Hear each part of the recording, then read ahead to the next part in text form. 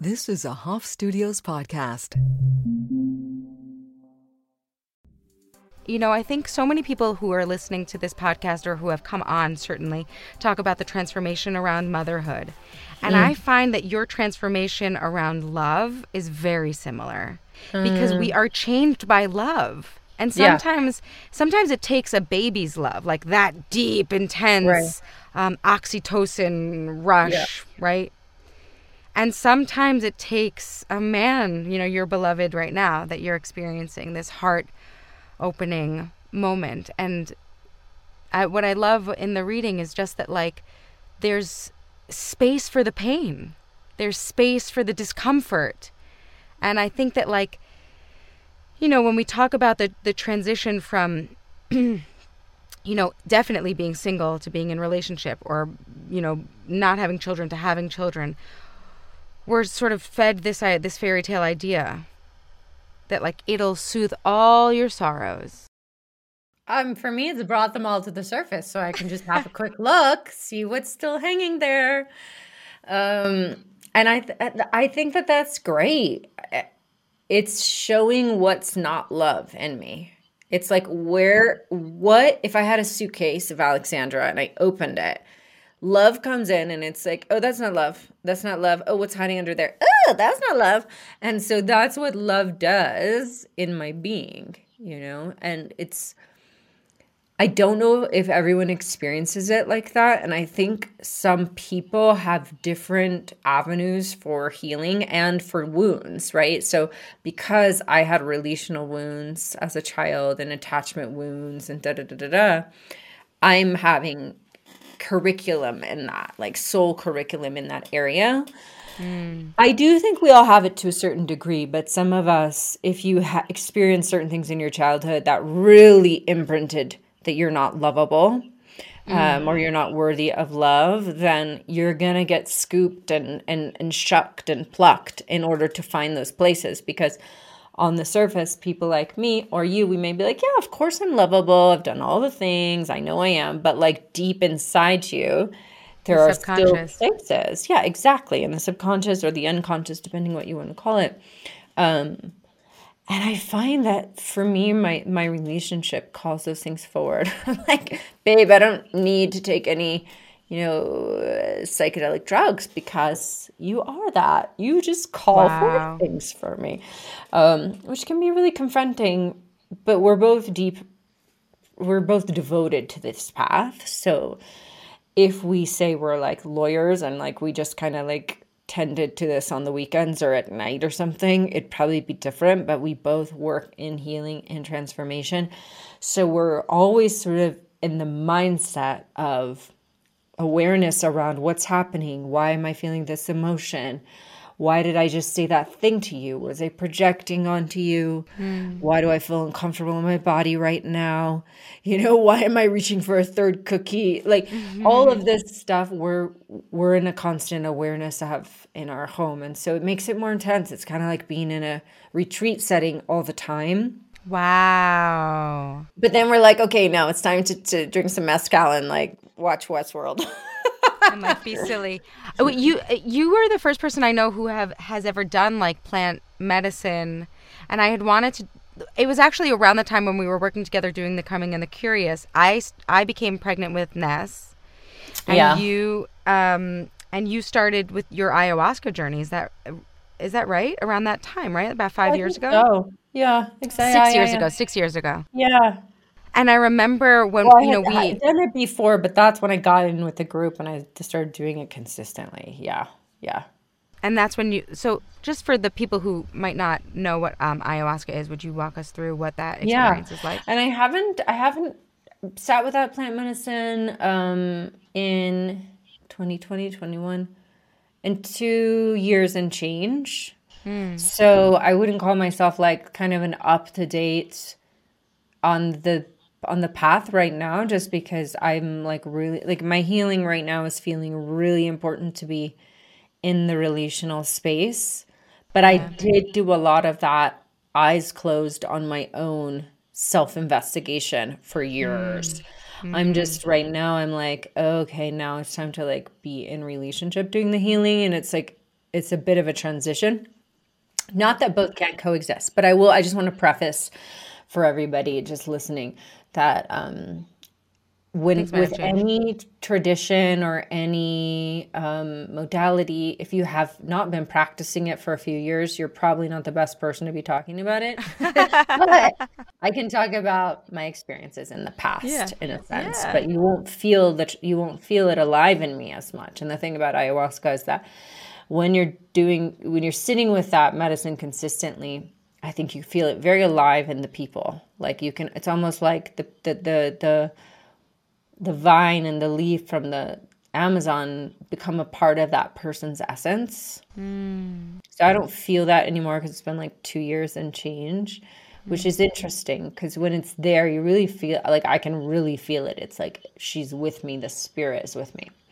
But it's intense because it also, for me, it made me want to keep doing more and more and more and more. It was like, not because of an addictive thing at all, because it's not like, wasn't like a fun experience for me, but because it's like almost like you're in a practice. Wow. And I think a lot of people stay in that practice or like are like, yes, I got to stay within this tradition. And I decided like to take a step back. So, and into other spaces. But I had some profound healing experiences with ayahuasca, with peyote, with psilocybin, with sassafras. Can I tell you or explain to you what healed what and what did what? No. But the Can thing I is, tell you did that. You know, Yeah. I sat with psilocybin recently, and the sort of shaman. He wouldn't call himself a shaman, but he really explained to Healer, us that right? like Healer or healer, facilitator? practitioner. He was a musician actually. He did Yeah. a sound bath Space holder. and space holder. So he was just saying like it's not the medicine that's doing the work for you. It's not the medicine that's healing you. It's your consciousness going in to your unconsciousness and saying, "Hey, what's up, babe? What's up, my lovey? What's going on that's making you so itchy? Let's take off the wool if it's uncomfortable. What's making you Right. cry? What's holding you back from living your best, most full, most love-filled life?" And that's you doing the work. But from what I understand about, ayahuasca is that it brings up a lot of the shadow work, similar to what you were saying about the relational field of love, and it happens with, I've been, most recently interviewing a lot of mothers, and it happens a lot when a baby comes into, the picture and the baby loves you. The baby loves you so much. And that amount of love and acceptance of who you are can all of a sudden bring to the surface the disgust you have with yourself, the rejection of self, my cellulite, my bullshit, all the programming that is not love, because you're faced with absolute Exactly. love. I imagine it's a very similar thing, but even probably more intense because like the unconditional love turned towards you like a bright light, that illuminates your own darkness. Like that's profound. We don't get that very often, I think. So to have a baby who has that is just so good. It's so good. I was sitting with my friend's baby 2 weeks ago and she was just laying on my chest. I did not have this feeling in that short period of time of like illuminating my darkness. I just felt like I was resting with love, and I just felt so happy to be close to her. It's like, oh my God. You were telling me that she had like a really like bad cold, and you were just like, whatever, let's I don't just care. I together. totally got it. But I felt the field of love, just like her body was love, like just being close to her. And that was over a short period of time. So I could see how when you're tired, when you're cranky, when you're not at your best, and there's this thing just beaming love at you, that would get uncomfortable, I mean, but we see it with adults, right? We see it with our beloveds too, Yeah. right? Yeah. It's not Yeah, the so thing about different. them is that they've also got their darkness. And so it's like, I think it's a little less confronting. It's confronting because sort of your trigger triggers their trigger. And then there's like kind of usually some sort of mirroring wounds, or a way that our wounds kind of dance with each other, reveal each other's wounds or weaknesses, where that's different, I think, than a child that's just holding unconditional love towards you. Yeah. You know? But so, you know, that experience of cuddling with a baby, and you're like, wow, you are so close to the source. Yeah. Because they are, right? Like, they just got here. Brand Yeah. spanking new. They also got here from love itself. Yeah. From sex, you know? And it's so funny that, like, we have even in our conversation, me and you, even just there were tinges of like, oh, like that's not, that's not fucking, right? Like, holy fuck creates that love bundle. Like, that's the thing. That conscious loving is what makes life itself. So all this shame we have around sexuality, it is so perverse. It's because it's like the church and the religions are trying to be the guardians of God, because if they can guard your sex and put shame into your sex and make your sex less your own, then they can guard and be the sort of arbitrators of life coming in or not, and inside your own mind, you know?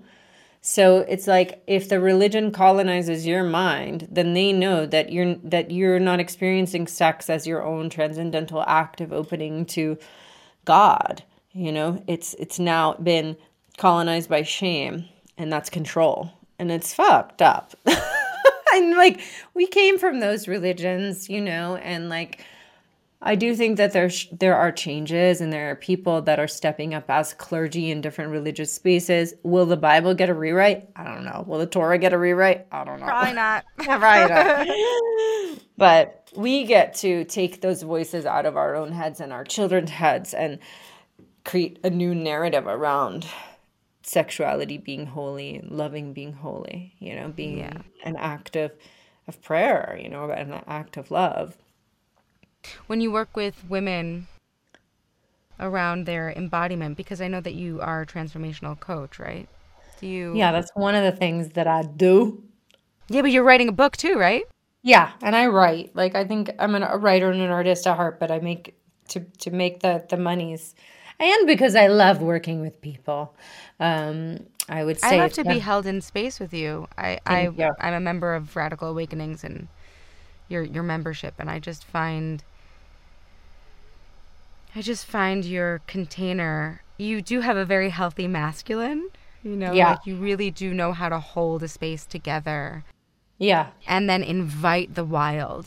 Yeah. Even over Zoom, man.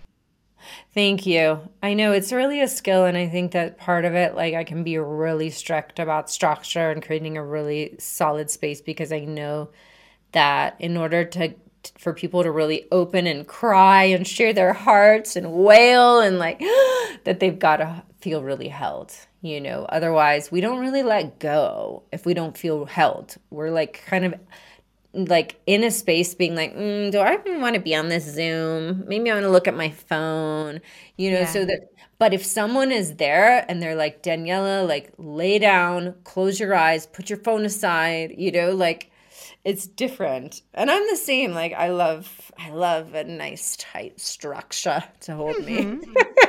But yeah, I love working with women, and I've been working with women since about that time, from transitioning to being a full-time actress and filmmaker.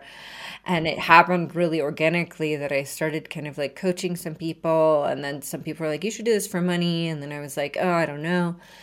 And then I went really slowly, and then started leading retreats as well. And then I did trainings along the way. And now I'm going to enter grad school and study depth psychology. And so I'll be taking a slightly different route, but more building upon what I've done, since I've practiced in the spiritual and artistic space for 20 years.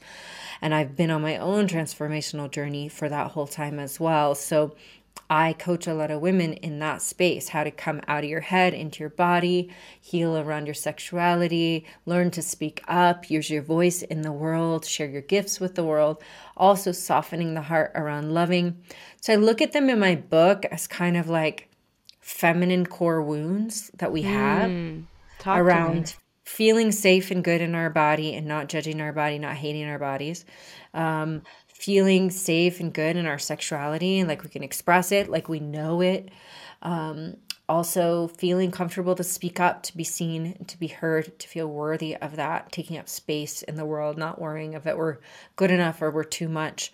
So I think of those as like the throat and the full body and like the womb and the pussy. I don't use that word so much anymore, but there aren't, vulvas, I think a word that feels a bit more me nowadays, but because I think a lot of us, women were indoctrinated into the same beliefs around our bodies. We're not pretty enough. We're fat. We should be ashamed of ourselves around our sexuality, our sexual desires. Like, we don't know if we're worthy of being seen or heard really fully.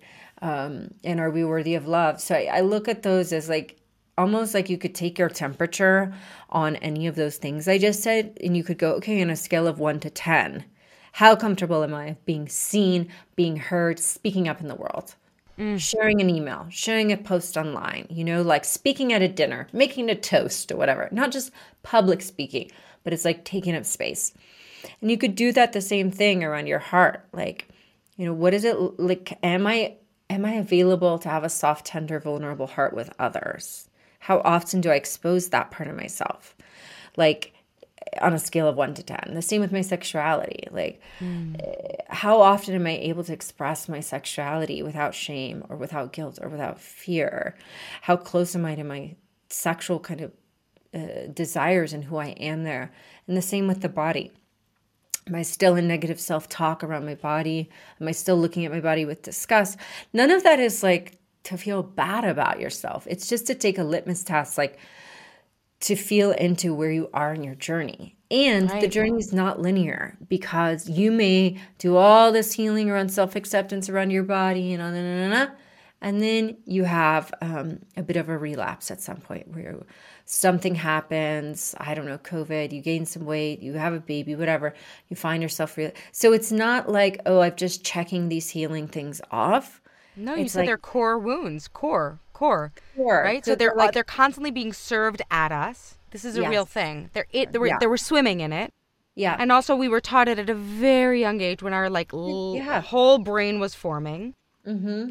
It's not like you can just take a pill and wish it away. Like, No. this is something we dance with Exactly. You're going to be every in a day. relationship with it. Yeah. And I think like when we get things that we want, like when we are in love, when we do have the baby, when we do get the book deal, when we like climb and achieve, and then we meet our greatness, actually, again, every time there's a light shined at us at like how beautiful and brilliant we are, we get to see, just like you were saying in the luggage of Alexandra, we get to see like, oops, that's not it. That's not it. That's not it. Yeah. I get to see all the wounds. I get to see so often when I talk to women who, just had a baby, or when we talk about postpartum, all that, the wounds around the way I look and my worthiness in the world, like taking 3 months away from my work somehow is so scary. Yeah. It really is so scary, because we don't always know that there's going to be an audience when we get back, or for me, the auditions when I get back, where I don't know that there's a safe place to land. And that's in like that's in the manifest. That's a real brass tacks reality, and it's on the inside too. It's something we are constantly working through. Yeah. And I think that there's a lot of obsession, and I can probably say we've both taken part in it. I'm trying to, get rid of these pain points inside of ourselves. And I think as we mature, we have the realization, okay, this is what I got. This is what I came in with. This is what I got indoctrinated into.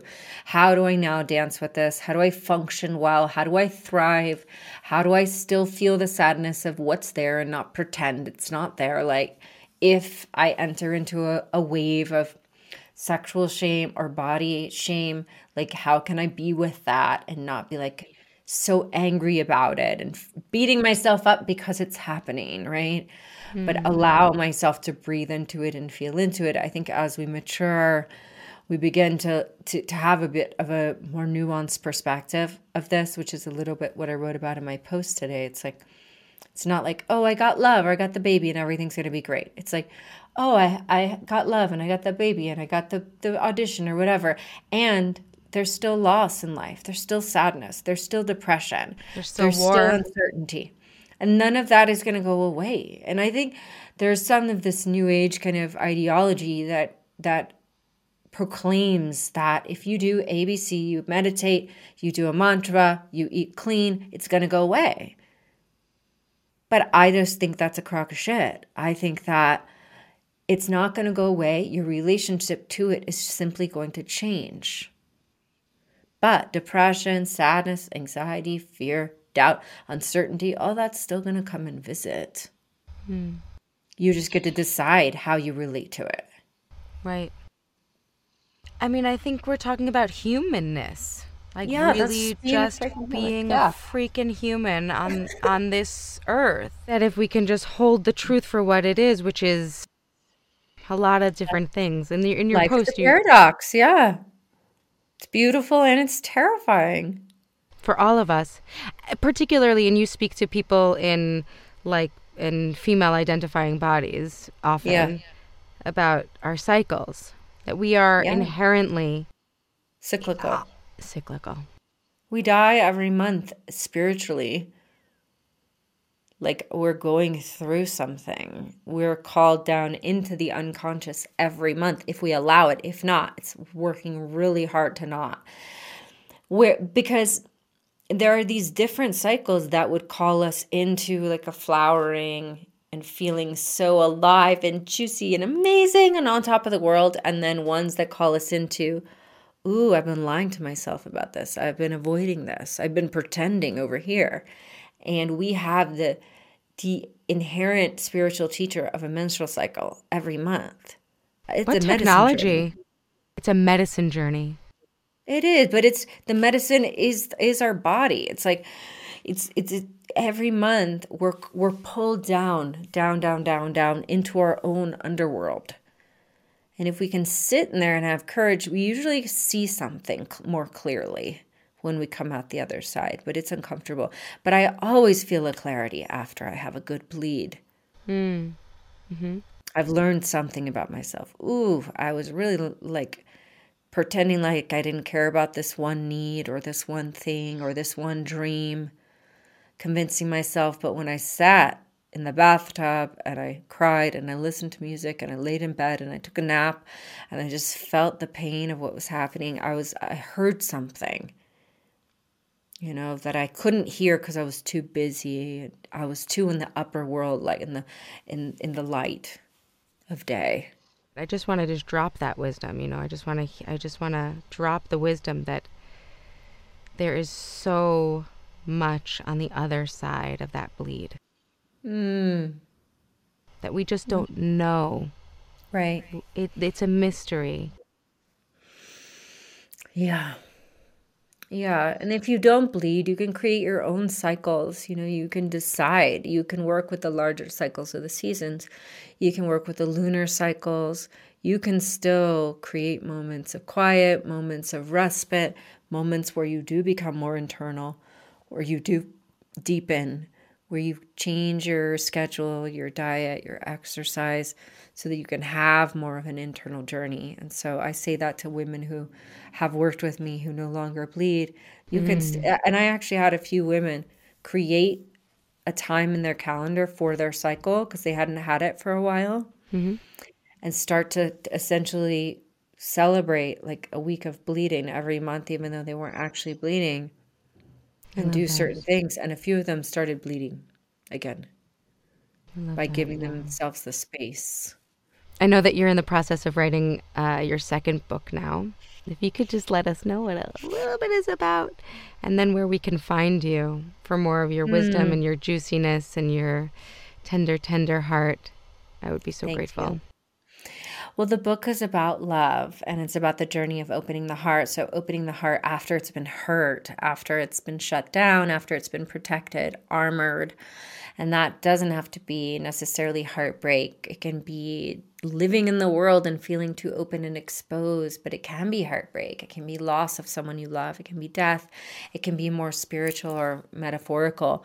But the journey of really opening the heart, being vulnerable, softening our heart, even as we're really strong women, super capable, but how do we stay soft and in our heart? So that book is going to include memoirs and poems and all kinds of different stories, which is really fun.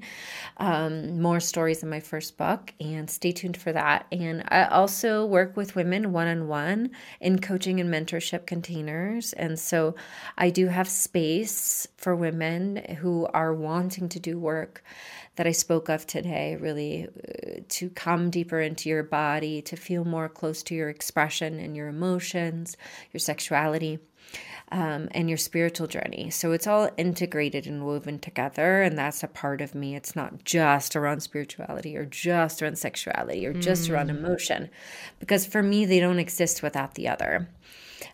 So I work with women all over the world on Zoom, and sometimes people come and do in-person retreats with me.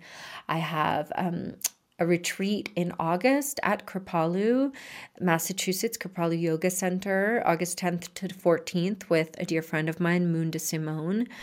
So that'll be really lovely if you want to come see what working with us is all about. It's going to be a really gorgeous experience. And I'm also on Instagram at Alexandra Roxo. My first book's called Fuck Like a Goddess, Heal Yourself, Reclaim Your Voice, Stand in Your Power. You can get it anywhere books are sold. And my podcast, Holy Fuck, is on all podcast platforms as well.